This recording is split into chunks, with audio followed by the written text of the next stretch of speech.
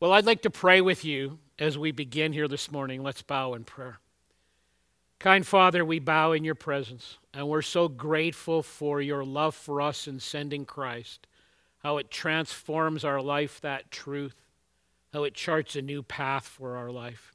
And we pray now as we open your word and consider it that you would speak to us in very personal ways, and we're just open to what you would have for us, and we are grateful that you want to do what you want to do in our life, in and through it. And we pray these things now in Jesus' precious name. Amen.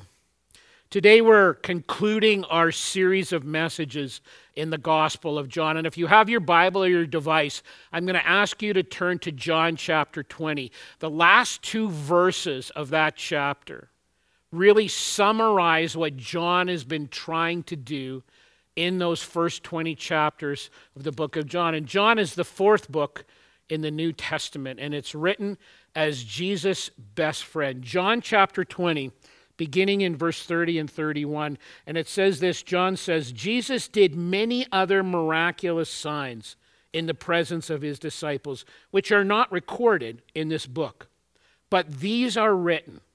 Here comes the summary. But these are written that you may believe that Jesus is the Christ, the Son of God, and that by believing you may have life in his name. And so he says, listen, I really wrote this to show you, as we talked about in the very first message in this series, that Jesus is God, that he invites us to place our trust in him, our faith in him, and to receive the gift of eternal life, but also life that touches us and transforms us each day that we're here on earth.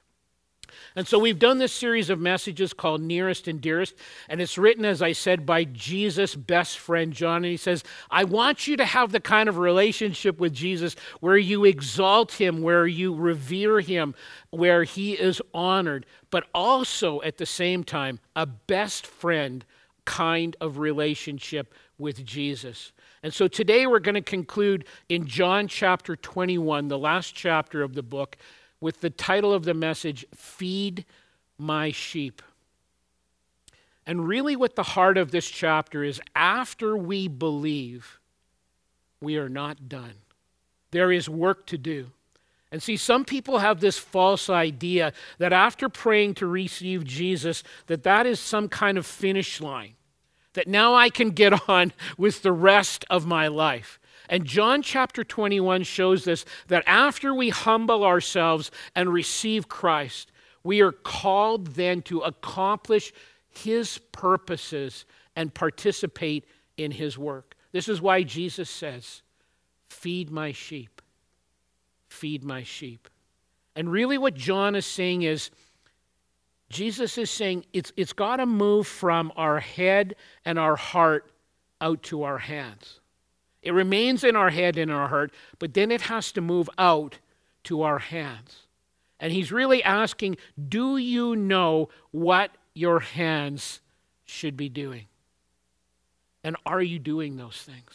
Do you know what your hands should be doing? And are you doing those things? So let me read to you the first 14 verses of the last chapter, chapter 21 of this book.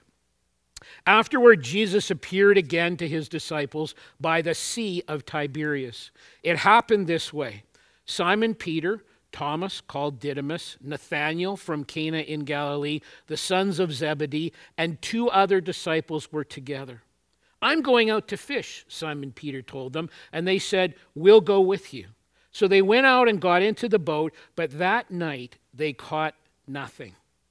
Early in the morning, Jesus stood on the shore, but the disciples did not realize that it was Jesus.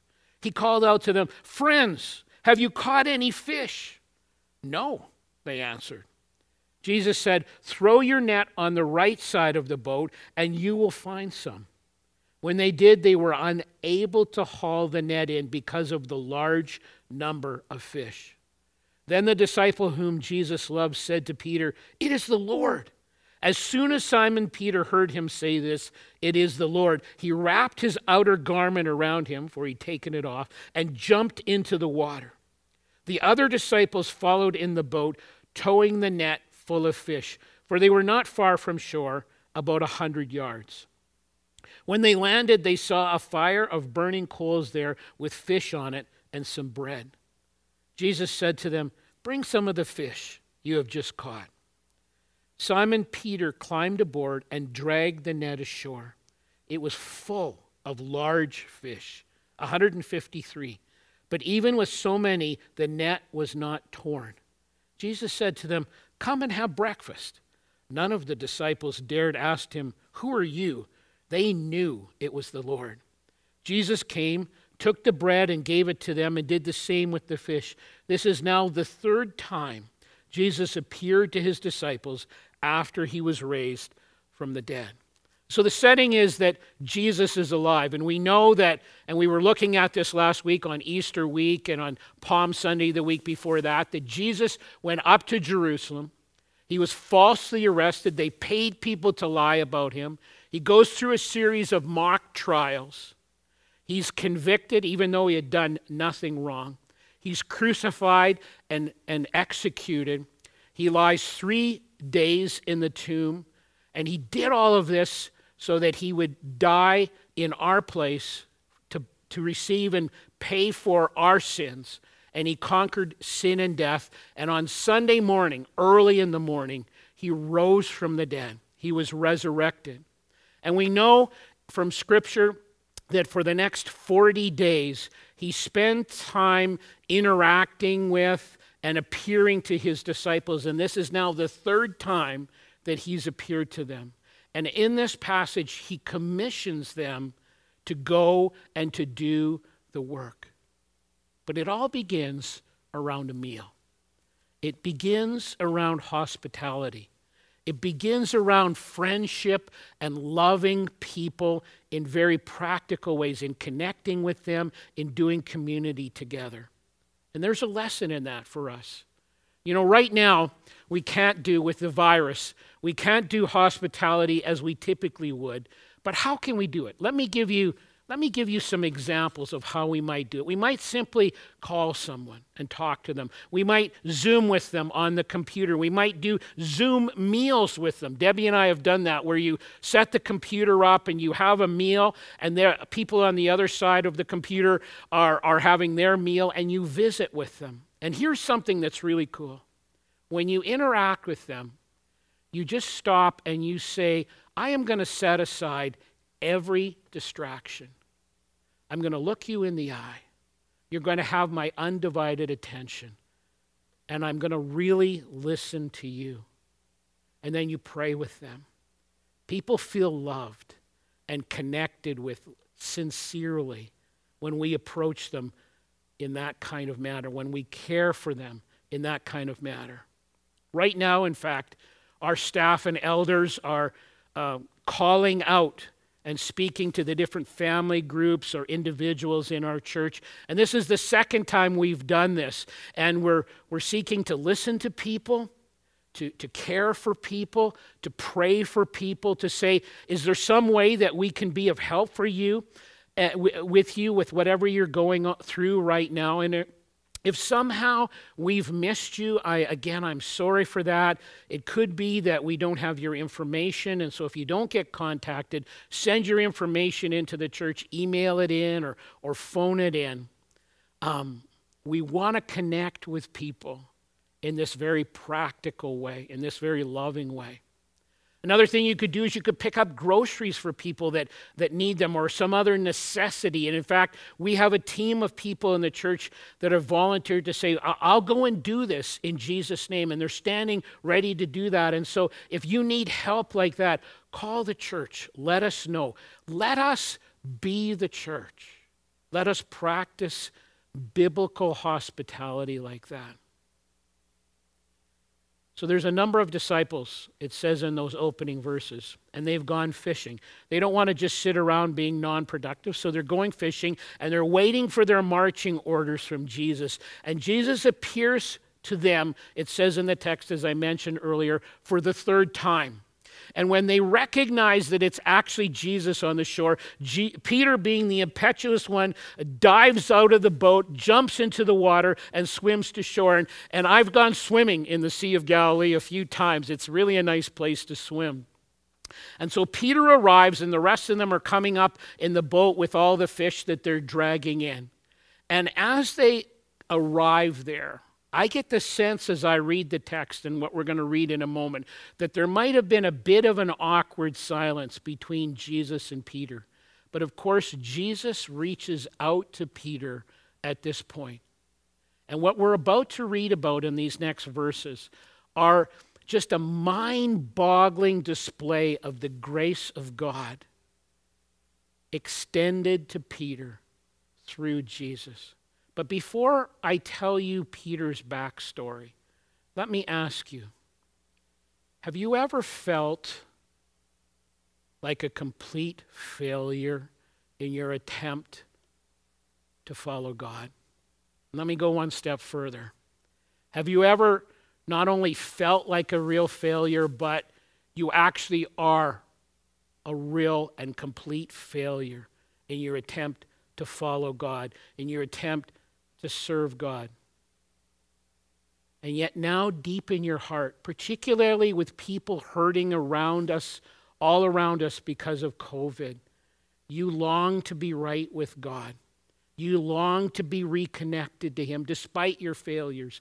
You long to then say, now that I'm reconnected to God, God, give me another chance to shine for Jesus, to do your work based in your strength. Well, what would that mean for you? What did that mean for Peter? Listen to Peter's story with me for a moment. Before the crucifixion, Peter, who always spoke for the group, said to Jesus, listen, if difficult times are coming, if suffering is going to come, I'm going to be there for you. I will stand with you. I'll be shoulder to shoulder with you in a sense, no matter what. And Jesus turns to him and says, actually, Peter, before this night is over, you will deny even knowing me on 3 separate occasions. And sure enough, 3 separate times that night, Peter has been following after Jesus. Jesus has been arrested, and he's going for a series of trials. Peter follows after him, and Peter is afraid. He sees what's happening to Jesus. He can imagine what's going to happen to Jesus, and he is concerned that he is going to suffer the same consequences.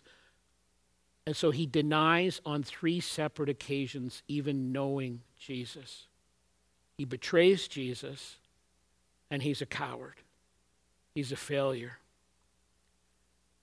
And I think in all of our lives, at some point, at some level, we have denied Christ.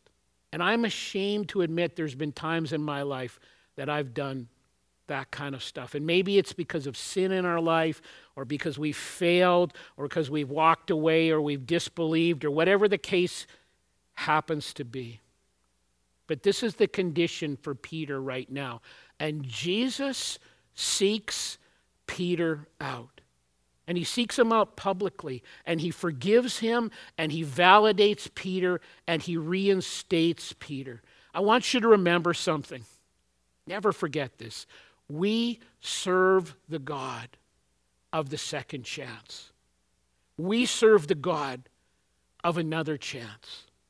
And so Peter was a leader, and he had denied Christ publicly. And so Jesus deals with his sin publicly. He doesn't do this to crush Peter, but he does this to give Peter a chance to experience godly sorrow, godly grief over his actions, which is an incredibly important experience, because that godly sorrow and grief then paves the way for full restoration, which then in turn paves the way for great fruitfulness. So let me just say to you, if you have failed God, this is what Jesus wants for you, because he is the God of the second chance. He is the God of another chance. Let's read about it in verse 15. When they had finished eating, Jesus said to Simon Peter, "Simon, son of John, do you truly love me more than these?" "Yes, Lord," Peter said. "You know that I love you." Jesus said, "Feed my lambs." Again, Jesus said, "Simon, son of John, do you truly love me?" He answered, "Yes, Lord, you know that I love you." Jesus said, "Take care of my sheep." The third time, Jesus said to him, "Simon, son of John, do you love me?" Well, Peter was hurt because Jesus asked him a third time, "Do you love me?" He said, "Lord, you know all things. You know that I love you." Jesus said, "Feed my sheep." "Peter, I tell you the truth. When you were younger, you dressed yourself and went where you wanted. But when you are old, you will stretch out your hands, and someone else will dress you and lead you to where you do not want to go." Jesus said this to indicate the kind of death by which Peter would glorify God. Then Jesus said to Peter, "Follow me. Follow me." And so Peter had denied Jesus 3 times, and now 3 times he asks Peter, "Do you love me?" And this breaks, in verse 17, this breaks Peter's heart. And so Jesus breaks that leader's heart, and in fact, he breaks all of our hearts over our sin, because sin is never a casual thing to God. But then Jesus extends grace and forgiveness, and he cleanses Peter, and he restores Peter, and he never brings it up again. It's such a wonderful thing. He never says to Peter, "Well, remember back when you did that." Once Jesus forgives him and cleanses him, he never brings it up again. And this leads Peter to become a much different person, a person who is greatly used by God. And friends, this is exactly what Jesus wants to do in each one of our lives. And so Jesus says to Peter repeatedly, "Do you love me? Then feed my sheep." And really what he's saying is this: biblical love, as it's defined, God's kind of love, as it's defined in Scripture, is not something you just talk about. It's not even something you just feel. It's something we do. It's action-oriented. And so really he's saying, Peter, teach them the Scriptures. Love them, Peter. Confront them. Encourage them. Comfort them. Console them. Care for my sheep, Peter. You know, the essence of loving Jesus Christ is not just getting your theology right. Some of us think this. We think to ourselves, if I just have all the right answers, I'm gold. The essence of loving Jesus Christ is not just getting your theology right, your thoughts about God right. God blesses us so that we might in turn be a blessing to others. And so Jesus says to him repeatedly, "Do something, Peter. Feed my sheep. Care for my sheep. Love my sheep." What does that look like for you right now? And quite honestly, I'm wrestling with that in my own life. We're wrestling with that as a church. How do we feed the sheep? How do we love the sheep in Jesus' name in our current environment? Some people sadly have a what's in it for me type approach to life. And Jesus addresses this in verse 19. He says to Peter, "Peter, you have to understand something. This is going to cost you. This is going to cost you." And it's not going to look exactly like this for all of us, but for Peter, it was. He says to Peter, "Peter, this was going to cost you. And in fact, in order to glorify me, this is how you're going to die." And we know from tradition that he was crucified. And because he said, "I don't want to be crucified the same way Jesus was, would you crucify me upside down?" And clearly, it will not be like that for all of us or for even very many of us. But the Christian life very clearly begins with us being humbled by our sin, owning our sin, acknowledging our sin, of having godly sorrow over our sin, of then surrendering to Jesus and allowing him to forgive us and to be the Lord of our life.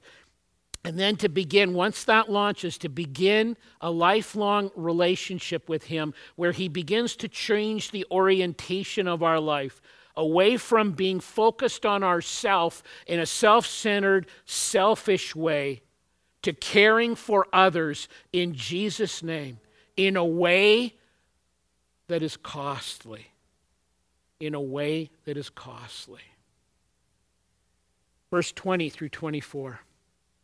Peter turned and saw that the disciple whom Jesus loved was following them.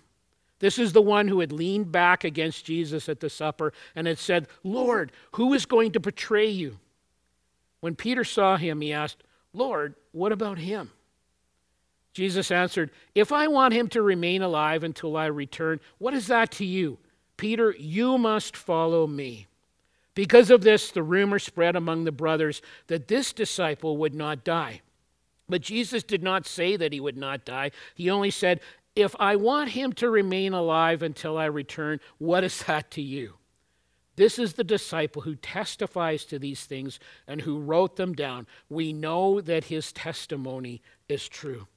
So Peter turns and he sees his kid brother, John. And we established this earlier in the series that the disciple who Jesus loved was John. And so Peter turns and sees his kid brother, John, Jesus' best friend. And Peter sort of says to Jesus, well, if I'm going to end up like this, and I'm almost imagining he kind of gestures with his head or his hand towards John, well, if I'm going to end up like this, what's up with him? And here we're going to see, I think, a bit of Jesus humor at work. None of your business, Peter. And I can't help but think that maybe we're just seeing a little bit of jealousy between the brothers here. My spoiled little brother. I think mom and dad always liked John better than me and treated him better and softer than they treated me. And Jesus says, who knows, Peter? Maybe I'll let him live forever. Either way, it's none of your business, Peter. What you need to be concerned with is following me, of feeding my sheep, caring for my sheep, and following me. You see, legalists never see the funny parts of the Bible. And God, I believe, has a great sense of humor. And some of the more overly serious theologians look at a passage like this and they go, is Jesus really saying that John is going to live forever? How's that going to work out theologically? And I think Jesus is just having a little fun with Peter. And so the punchline is, what's that with you? What's that to you? The overly serious theologians never get the punchline. The key idea in this chapter is, now that we believe, what are we called to do?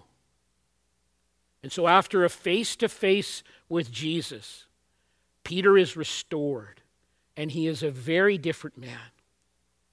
What do you look like after your encounter with Jesus? Peter had been a coward. Peter had denied Jesus 3 times. He was loud-mouthed. He was impetuous. He was pretty self-centered.